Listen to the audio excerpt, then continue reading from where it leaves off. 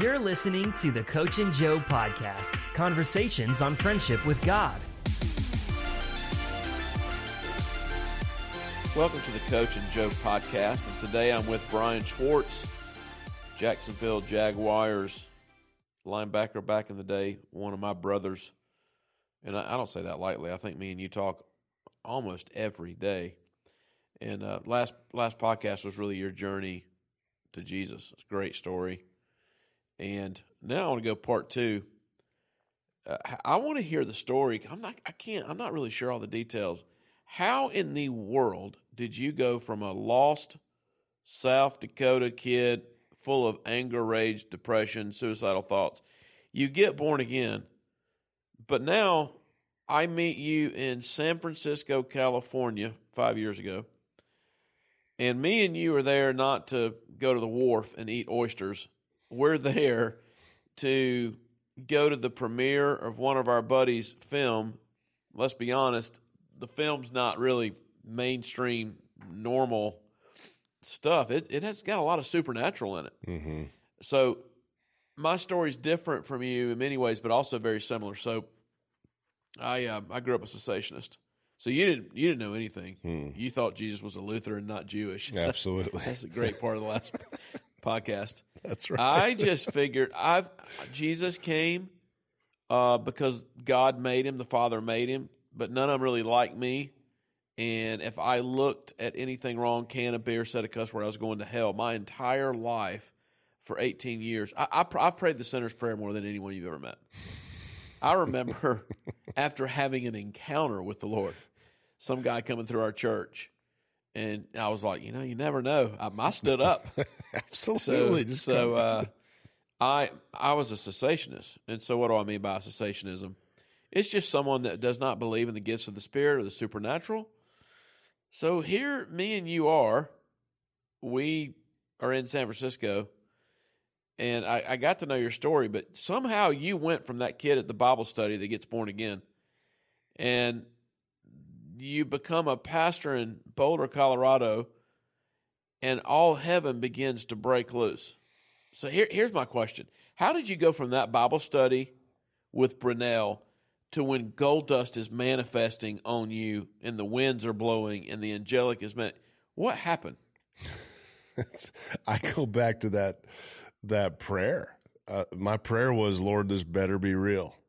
And I just believe his faithfulness to that, just the answer to that. 1 John 5 says, when you ask according to his will, you have what you asked for. And I believe it's his will to make this thing real. Like I think about Jesus walking along that at different times, encountering people, talking about this kingdom, encountering lepers and giving them some futuristic, if you just pray a little prayer, I'm going to let you escape from this earthly realm. Right. And not do something about their leprosy. And so for me, when I walked out of that Bible study, 2 days later, we had our first baby. Okay, hang on. What year was this? That 96? was in 96. Brianna's born in 96? Bryn was born in 96. So we got born again May 13th. She gets born on May 15th. Interesting. And so start the process of this thing becoming very, very real. All right, well, calendar-wise, because what I hear you saying is God honored your faith. 18 times in the New Testament, let it be done to you as you have believed. You're with the fellow from Texas, the evangelist, and you said, listen, I just want this to be real. How long was it post-conversion to where you started doing what I started doing, like, what's going on here? Like, for me, I saw blind eyes open, and I became a pit bull in the spirit of, well, what else do I not know? I prayed for a blind lady, God healed her on the spot.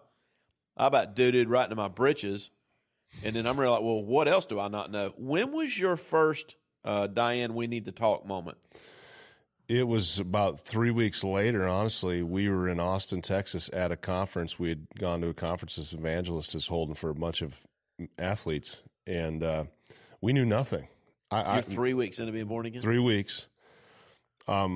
I got water baptized the day after. I went over the next day on the 14th, got water baptized in Brunel's pool. Didn't understand anything the guy said, but I knew I was supposed to. Felt different coming. All I can tell you is I felt different coming out of the water. Proceeded with my normal life. 3 weeks later, we get invited to a conference. Brunel invites us. We show up. Everybody in that room is lifting their hands, swaying to music, and I'm sitting in the back looking at Diane go, oh, my Lord. There was a guy up there that was this red-haired prophet. I didn't even know what a prophet was. He's prophesying over people. People are getting hit by the Spirit, and I'm sitting in the back going, Diane, this is a cult. What did we do? What just happened? How did we go from that?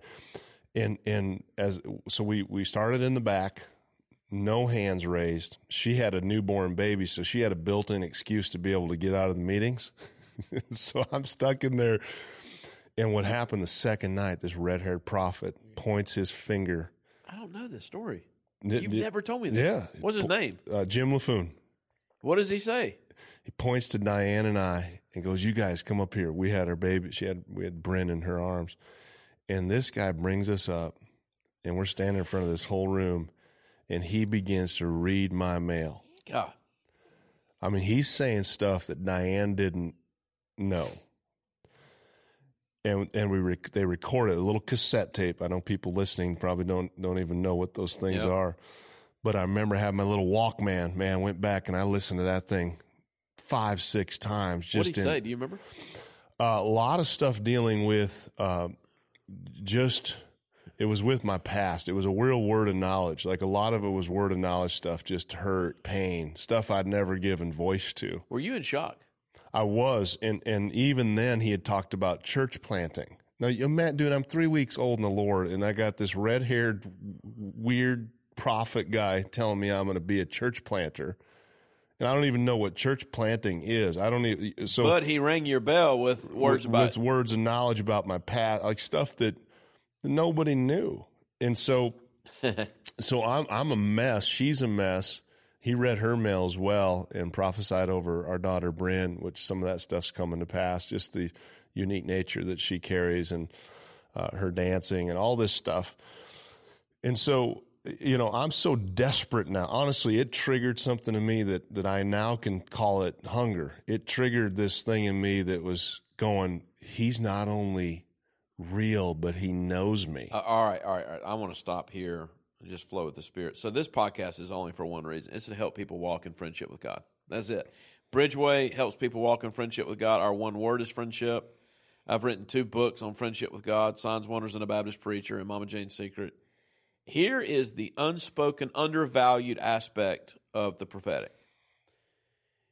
What the prophetic tends to do, Brian, is create a pit bull in people in a good way. Yeah. I have seen this thousands of times where people get their bell rung with the word of knowledge. What's it say in 1 Corinthians 14? If you pray in the Spirit, people don't know what's going on, but when prophecy shows up, they say, God is in our midst. Exactly. That's how Paul says it. This is why, because you know how me and you are. I mean, staff meeting went 3 hours long yesterday because there was so much prophetic going on. My passion for the prophetic comes because all it does is continue to increase my hunger. Yes. Here's what I heard you say so far. You chose to go to the Bible study. You got there. You got born again. You went up to the guy, the preacher, after, and you said, I want prayer. You went to Austin, Texas.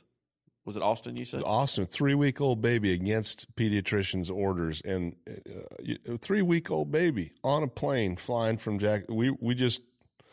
That's where we were at. So here's what happens. Here's what the Father's showing me right now. Your hunger. So 3 things happen. Well, you got baptized. So 4 things happened before you got prophesied over by the red-haired prophet, which I think is amazing.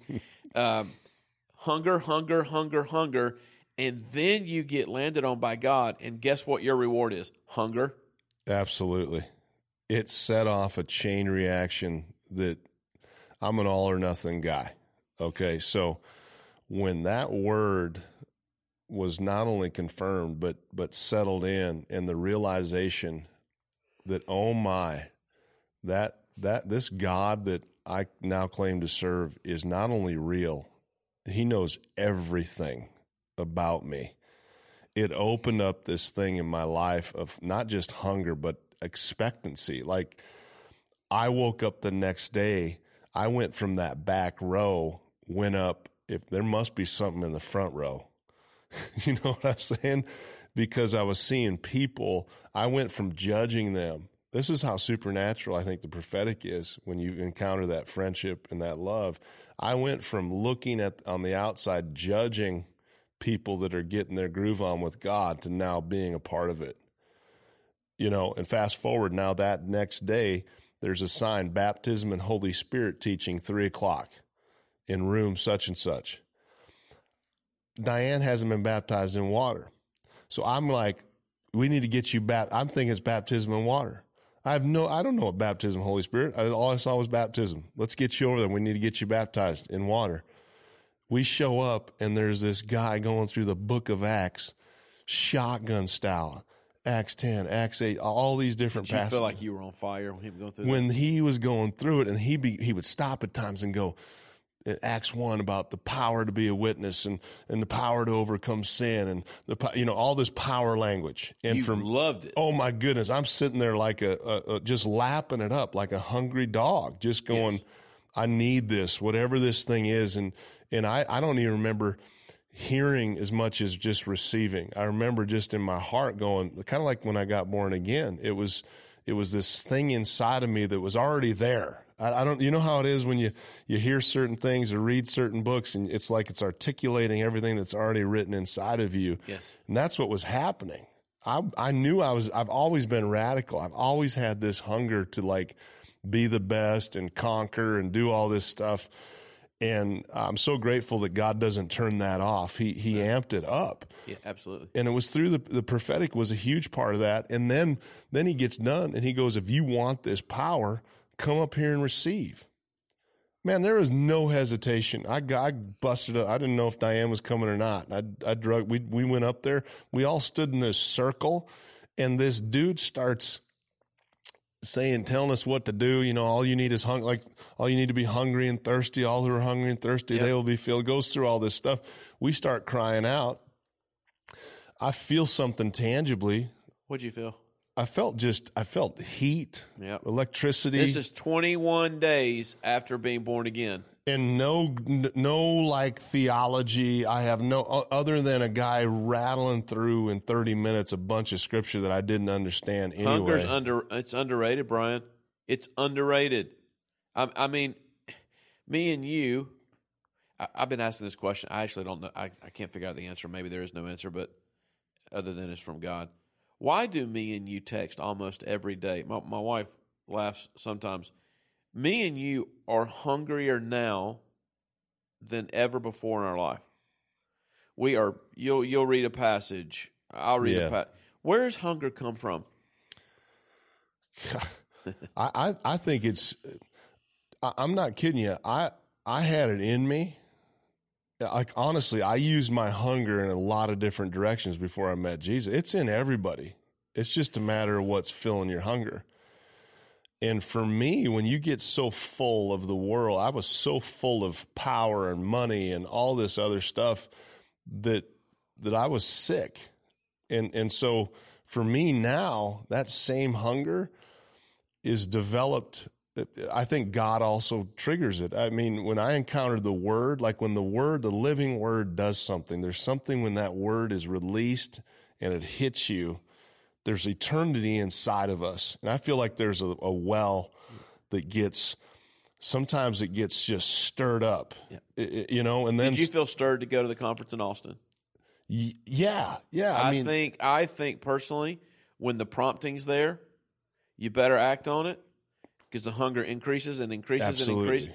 And then it's like 5, 6, 7 times of ignoring the prompting. It's like apathy sets in. I think apathy is the curse of the church in the West. For sure. I'm more hungry right now than I ever been in my life. I don't wake up thinking about being a pastor.